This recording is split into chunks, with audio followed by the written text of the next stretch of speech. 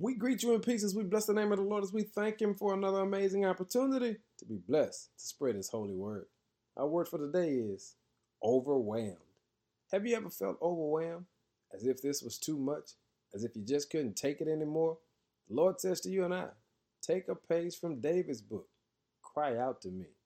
In Psalm 51, verse 1, David says, have mercy on me, O God, because of your unfailing love, because of your great compassions.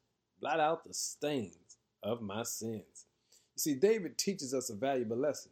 There will be times when life seems like it's unbearable, as if you can't take it, because there's this thing called pressure, there's this thing called responsibility, and there's this thing called reaping and sowing.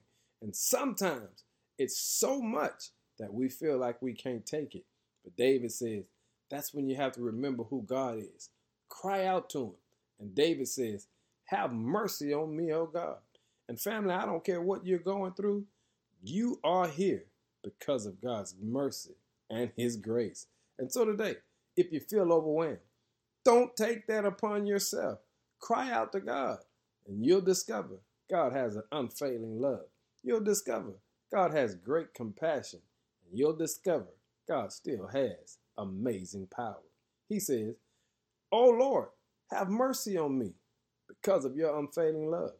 God loves you because of your great compassion, and God will always show you and I compassion that we don't deserve. Hey family, you don't have to do it by yourself.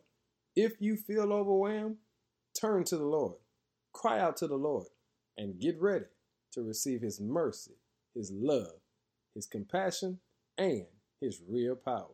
Now be blessed today and give God some glory. In Jesus' name, amen.